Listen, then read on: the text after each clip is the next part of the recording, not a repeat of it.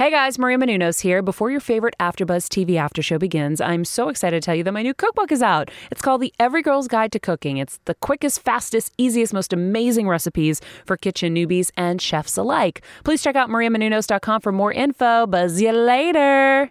You're tuning in to the online broadcast network, AfterBuzz TV. Over 20 million weekly downloads in over 150 countries, and your number one source for after-show entertainment.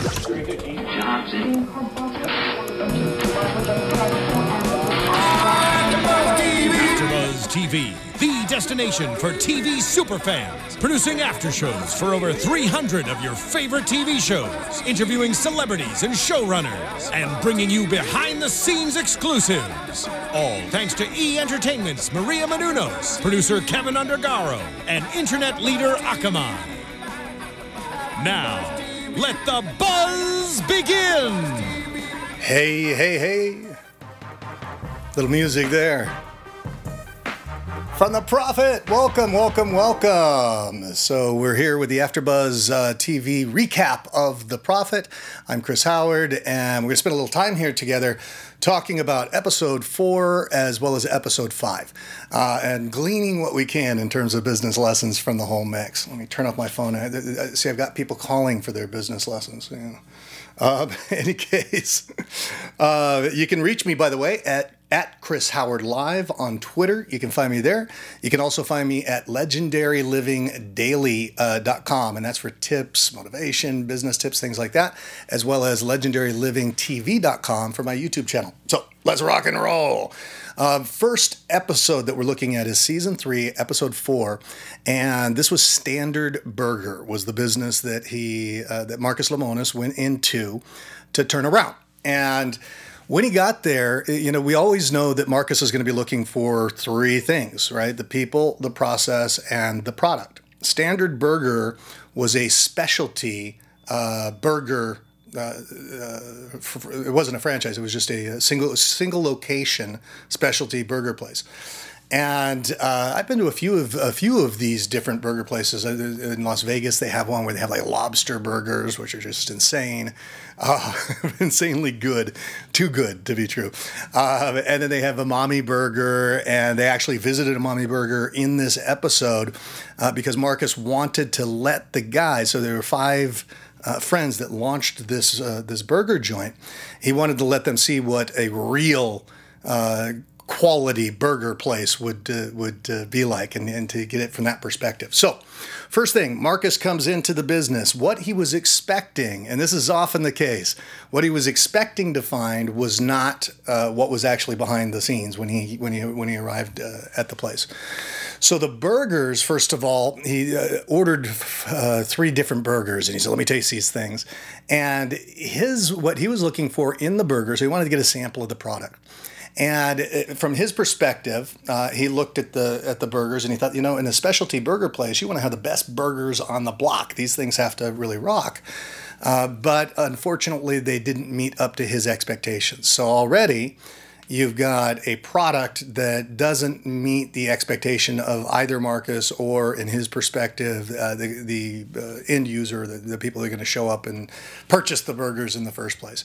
The business is doing all right, but one of the things he notices right away is a people problem. And this, you know, whenever you look at investment opportunities or you look inside a business and see if things are operating in the way that they should be, the people are one of the first things that people look at. Investors will say that they look for a good team that can pull off a good idea. And minus the good team, you're missing the key ingredient, and we'll use food metaphors here today. So you'd be missing the key ingredient to really make a masterpiece. And the team seemed to be, in this episode, the thing that was missing the most. So you had five guys once again that launched this business together, and there was not just a rift, it was a chasm in terms of their relationships.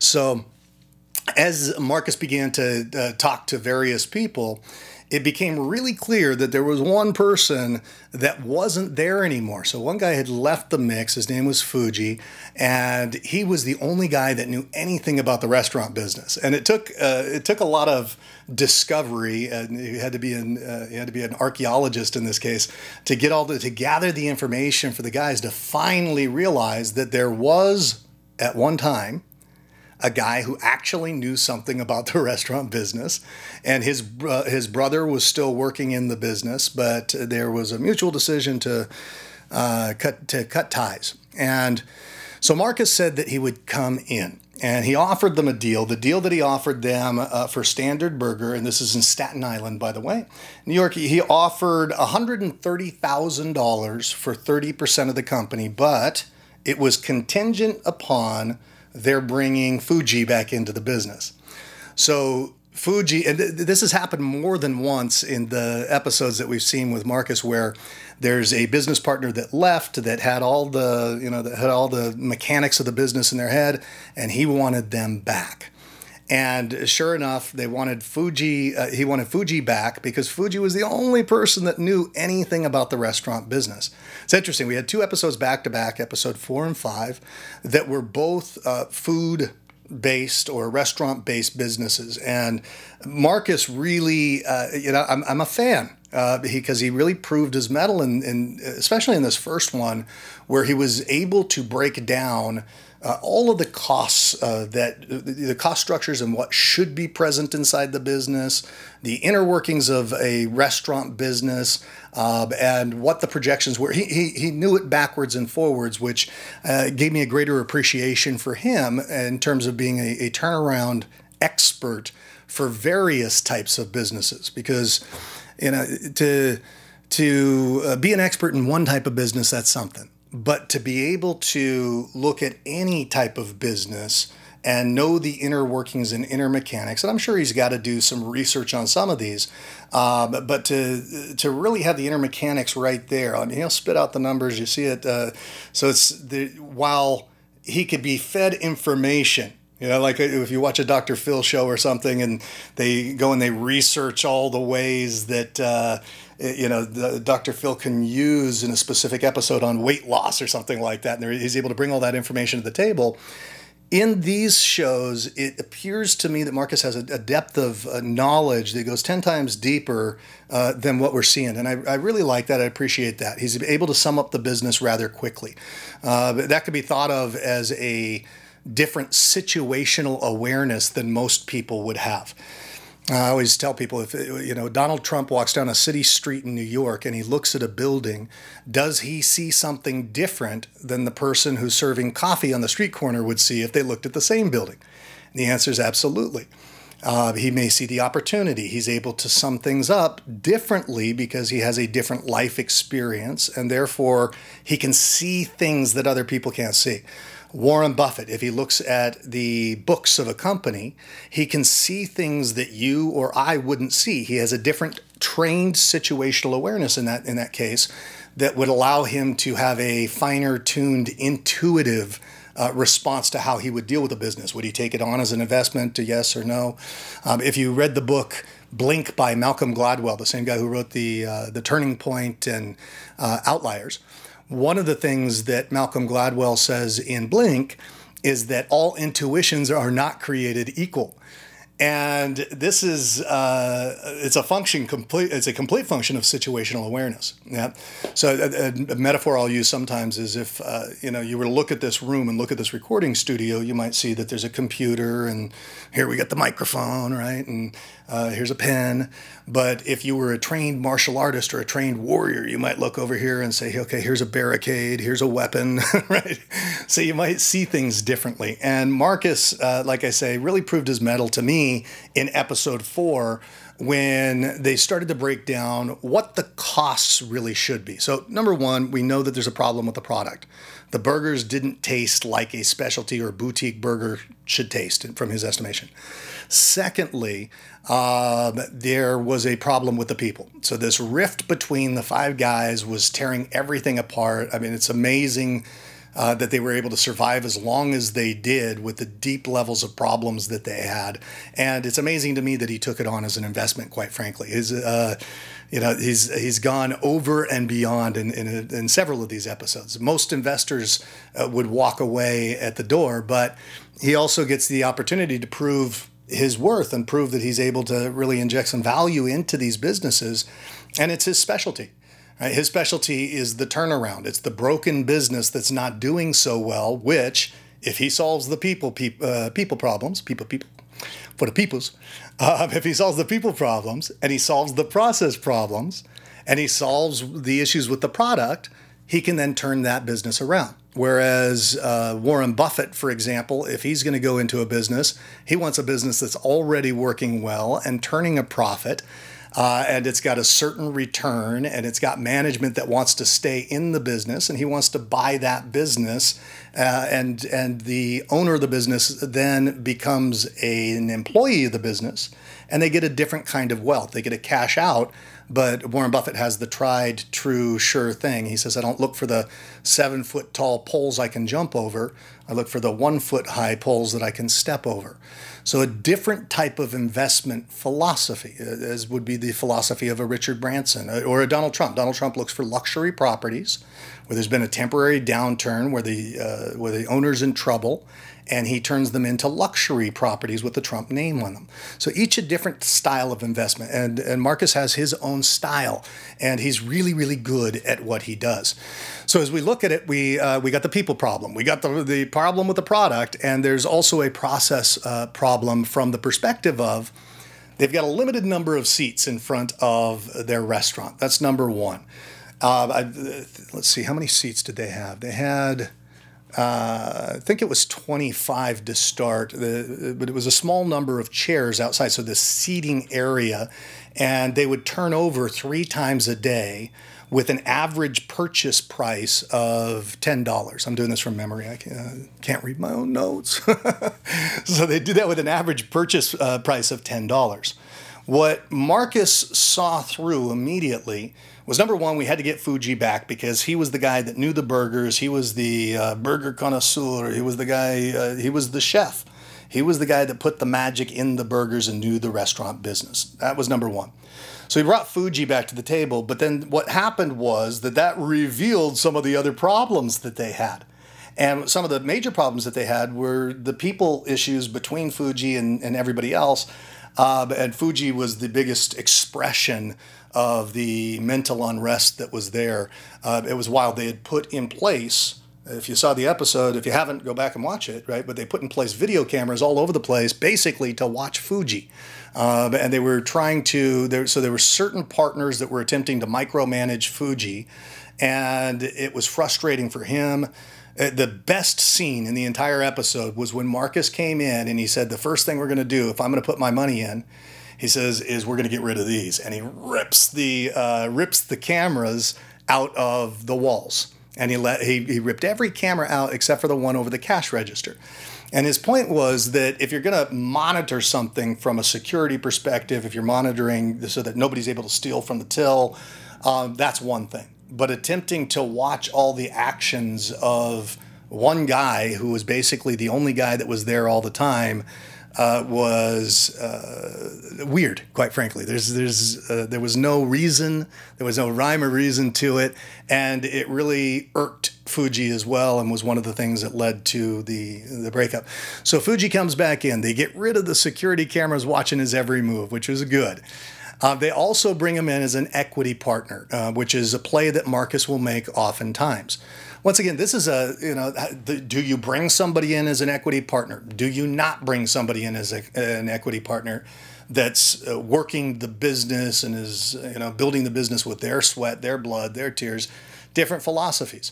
Warren Buffett says, if you want to be a partner in business with me, he said, then you've got to be invested in it. Why should you get some of the upside without having the downside? Right? If you're not risking and willing to risk yourself and risk your own money, why should you be a partner in the business? So he'll give them a bonus, and then it's up to them if they want to purchase stock with it, right? Whereas if you look at a Microsoft, when Microsoft launched, there were, everybody was given stock, and we had all these millionaires in the beginning of Microsoft as it launched, and that was a good reward for participation. Depending on what type of a company you're running or what it is that you're looking to build, there's an argument that can be made for giving stock, for allowing people to purchase stock, or for, like Richard Branson, he'll give 10% to the person running the company for him, so that they'll have that entrepreneurial zeal, and they'll go out and they'll run it as if it was their own business, because now they're an owner inside that business. All different strategies. Anyone can work. Marcus likes to reward people that are the lifeblood of the business, whether they put the initial capital in or had the initial idea. If somebody's really the working cog in the engine, he'll come in, and quite frankly, that can just stand to get the employees in Marcus's court as he's coming in and taking charge. So that can work toward his benefit, because he gets to be the white knight in that case as well. Okay, and by the way, these aren't the opinions of AfterBuzz TV. These are the opinions of Chris Howard. So views expressed herein are those of the hosts only and do not necessarily reflect the views of AfterBuzz TV or its owners or principals. Thank you. You had that all queued up. That was beautiful.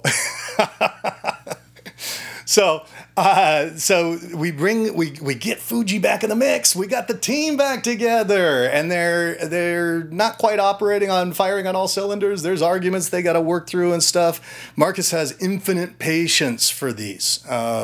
And I'll tell you what, I didn't come into this thinking that I was going to do the prophet and be, the prophet for the prophet. But I'm really, really impressed at the amount of patience that he shows, because it's more than I think I would show. He's got infinite patience as he works his way through the people issues. And he brings people back together. There was an explosion. There was an eruption in this episode where one of the partners got in Marcus's face. He says, "Don't you do that again on TV. Don't you have us argue on TV. That's unacceptable." And Marcus says, "Don't talk to me like that." Right? I came here for you. I came here to help you. And he did. He comes from the right place in his heart. It's a money deal for him, for sure. He started off at $130,000. Somewhere during the episode, he mentions that he wound up putting a total of $400,000 into the business.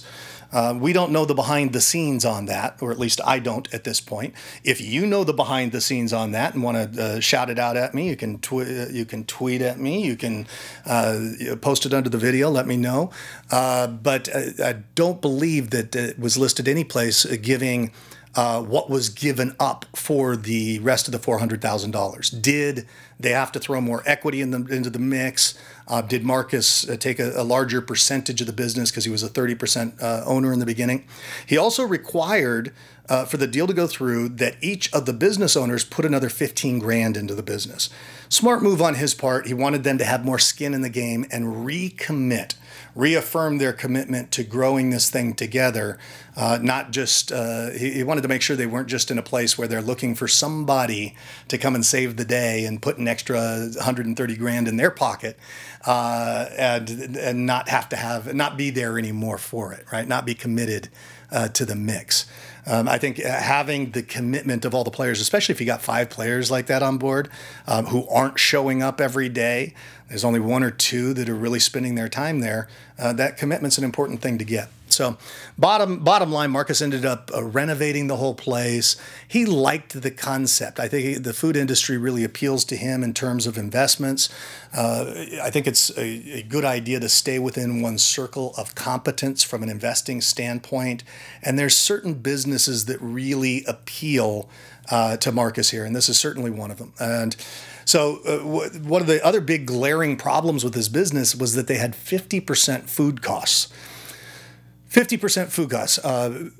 Now, this is something where Marcus went in and I got schooled in terms of the restaurant business, which is nice. I like to get schooled, and hopefully we all get schooled as we're watching both The Prophet as well as the after shows, right?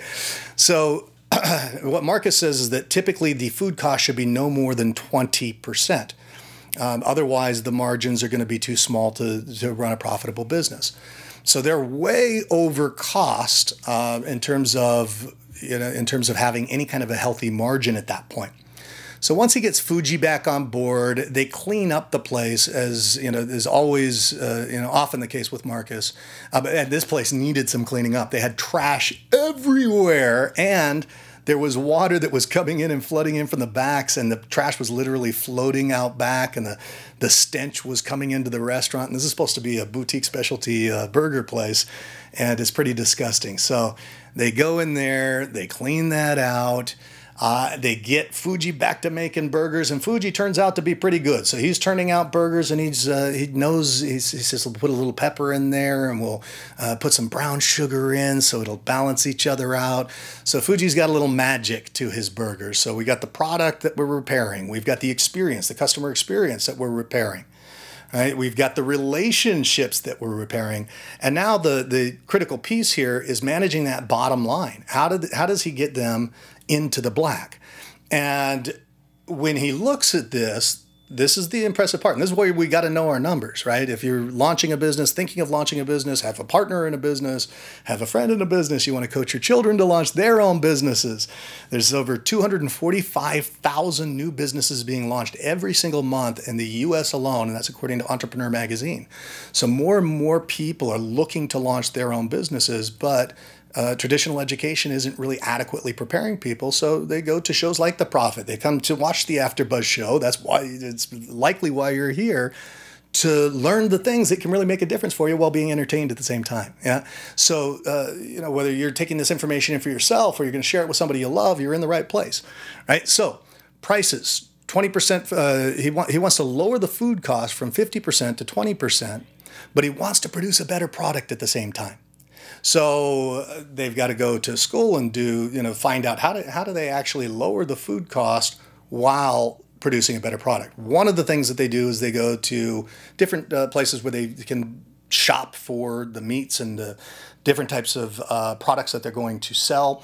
The other thing that they do is this umami burger. They go over there to have a real boutique burger experience, and they see that right away the prices are much higher. So they were pricing their burgers based on gut feel of what the market would bear, rather than basing them on the food costs and making sure that the food costs were low enough. So at the end of the day, they increased the quality of the product, raised the price of a burger, so that it would make the food costs fall at 25%, so almost that 20% range.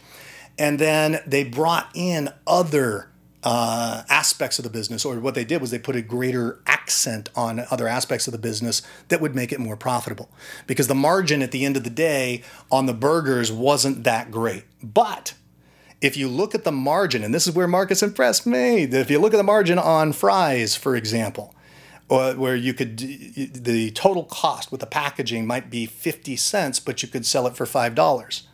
Now you're talking about some serious margin. So the margin that was made in this business, and typically in these types of, and this is a boutique, I wouldn't throw it into the fast food realm, but it's a boutique burger, but in fast food as well, the margin is really made on the fries, it's made on the shakes.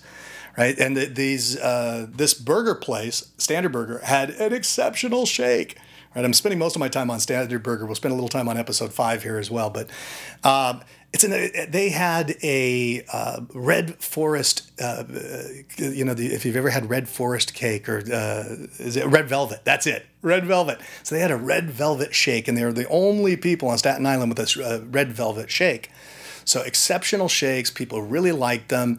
And one of the things that Marcus did was he talked to some of the people that were going into the restaurant. And he found that what they weren't impressed with, this is before Fuji came back, was the burgers as much as the shakes. They really, really loved the shakes. So they had a winner with the shakes. He was surprised, because in a boutique burger place, you want people saying they love the burgers. But we solved that now with Fuji.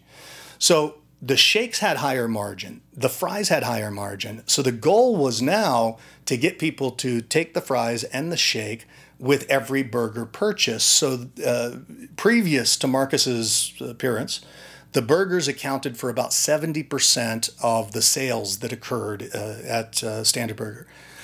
After Marcus was able to make an imprint on the business in this episode, they looked to lower that so that the burgers were only 50% of the average purchase, and then fries and shakes and other things would make up for it. They put in an ice cream bar, they put in baked potatoes, which cost virtually nothing, and you can have a high markup on a baked potato with all the accoutrements and stuff like that.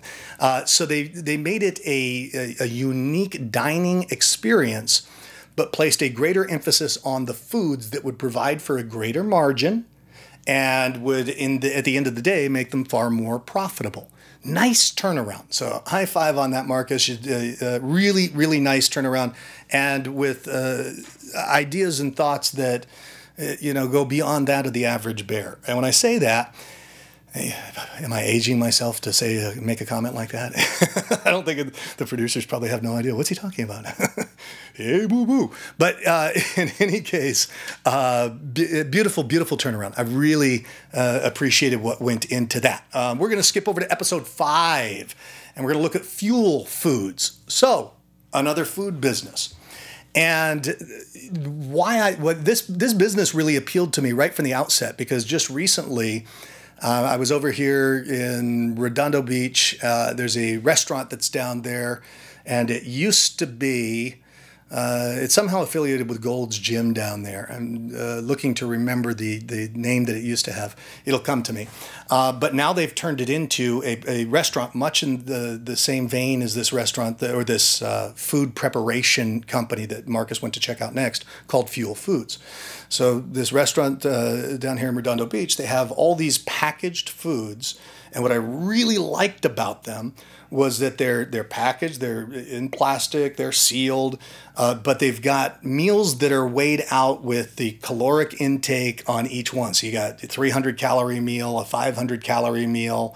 And so they're all right in a target range that for weight loss is a great target range. And they've got microwaves there where you go in, you pick it off the counter, you look at your food, you put it in the microwave, you heat it up, and it's ready to go. And you know that you're hitting right in a range if you're looking to eat within a 1,200 calorie diet, for example, or a 1,500 calorie diet, which is usually the realm where most people will play their weight loss goals or their fitness if they're really looking to get lean.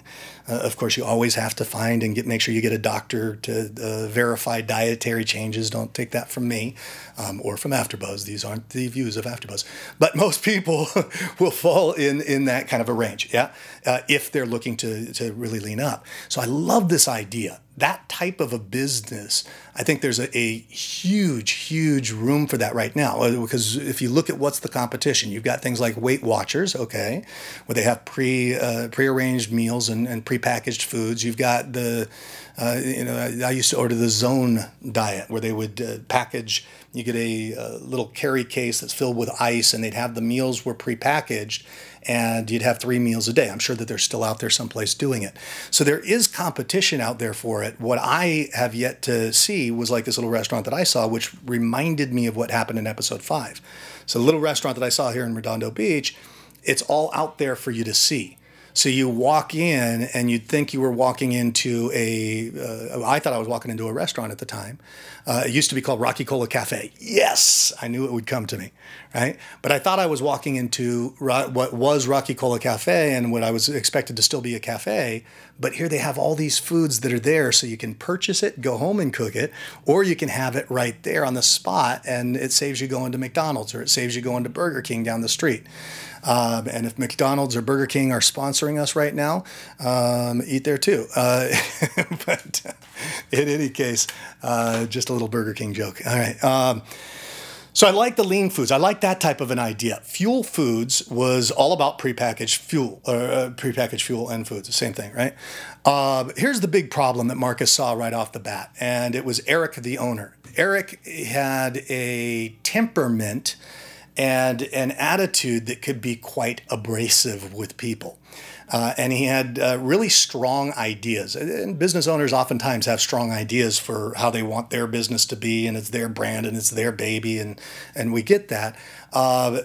although Eric had not just that, he also had an abruptness about him and a brusqueness about him, and it looked like if you didn't take his idea, he wanted to kick your ass or something. So it was like a roughness, right? A little rough around the edges. Nice guy. He really came across as being nice, but you wouldn't want to upset him if you were working for him. So. Also, one of the other things that Marcus noticed was the design within the location. It looked like it was very much from Eric's heart and not matching the target market. And I think here was the big disconnect that Marcus saw. They didn't say it quite this way, but there was a disconnect between the owner of the business and the ideal customer of the business, the target market. And Marcus used a number of different methods to help them make that connection and align things more directly with the target market. Because ultimately, the consumer is not going to do things for your reasons. They're going to do things for their reasons. They're going to buy for their reasons. They had one person that was there. She was basically a testimonial for how powerful, eating a good diet that was measured out and Fuelfoods, how powerful that could be. She lost 150 pounds eating these prepackaged meals that were made by Eric's mother. And she played a big role in that. And she had lost 150 pounds. Great testimonial. And Eric also bragged that he had, he wasn't really a braggart about it, but he shared that he had he received all the time testimonials from people saying that they had lost 40 pounds or 50 pounds or 100 pounds, right? And so he was getting good results from it, but the packaging was not packaged for this woman that just lost 150 pounds. It was packaged for a rough macho guy that, was a meathead that hung out at the gym. And it had, big block letters that you'd expect to, they kind of pound and make an impact in the consciousness, and it's all rugged. And so they had to go through a complete redesign. They ended up doing a focus group. And I'm going to wrap up here right now because we got just a couple of minutes, but I want to get to the point. They ended up doing a focus group, which was a great idea because it allowed Eric to see things through other people's eyes, which he wasn't really talented at. He wasn't the king of empathy. Let's put it that way. And so letting people try the foods and say, you know what, these foods taste bland. They don't taste good. And some of them did. Some of them tasted really good. Others tasted bland. Some of them, the presentation was terrible. And Marcus made the point that if you're in the food industry, you've got two things. You've got the taste and the presentation. And those things are critical in the food industry. And so those were things that they had to clean up, but they could do that by listening to the people on the ground, listening to the end users, determining who that target market really was. And it wasn't the meatheads like him necessarily, like Eric. Eric said that men stayed with the product longer, but he also proved to be a little chauvinistic, and women watching would say a lot chauvinistic. But I won't beat him up too much. He's liable to come after me. Anyway, in the end of the day, they were able to take a look at aligning the target market with the product, but the deal ended up falling out because Marcus wanted 51% control. He wanted total control. He was going to throw some money in that would pay off debt and other things. There were previous investors. It turned out to be a bit of a mess from an investment perspective. Marcus didn't know there were previous investors prior to coming in. It turns out that there were quite a few of them. Eric had raised $1.2 million in capital prior to Marcus coming in. And all the other investors would have to agree to having their shares diluted in the company if Marcus was going to come in and take 51%. So in other words, if they had 10% ownership, it was going to drop to about 4.2 for every 10% that they owned of that company. This we see time and time again when somebody goes out looking for investment money. If they have previous investors that are into the mix, it complicates things, and it did in this case. And I think something that complicated things also was Eric's rigid holding on to what was going to happen. And with that, we're going to wrap this issue or this episode, and we'll see you next week for episodes 6 and 7. Chris Howard here once again for AfterBuzz TV. You can find us, download the podcast at iTunes for sure, so it's pushed to you, so you get it whether you like it or not. And also you can find me at Chris Howard Live. Tweet at me, let me know your thoughts, as well as legendarylivingdaily.com and legendarylivingtv.com. Over and out. From executive producers Maria Menounos, Kevin Undergaro, Phil Svitek, and the entire AfterBuzz TV staff, we would like to thank you for listening to the AfterBuzz TV network. To watch or listen to other after shows and post comments or questions, be sure to visit AfterBuzzTV.com. I'm Sir Richard Wentworth, and this has been a presentation of AfterBuzz TV. Buzz you later.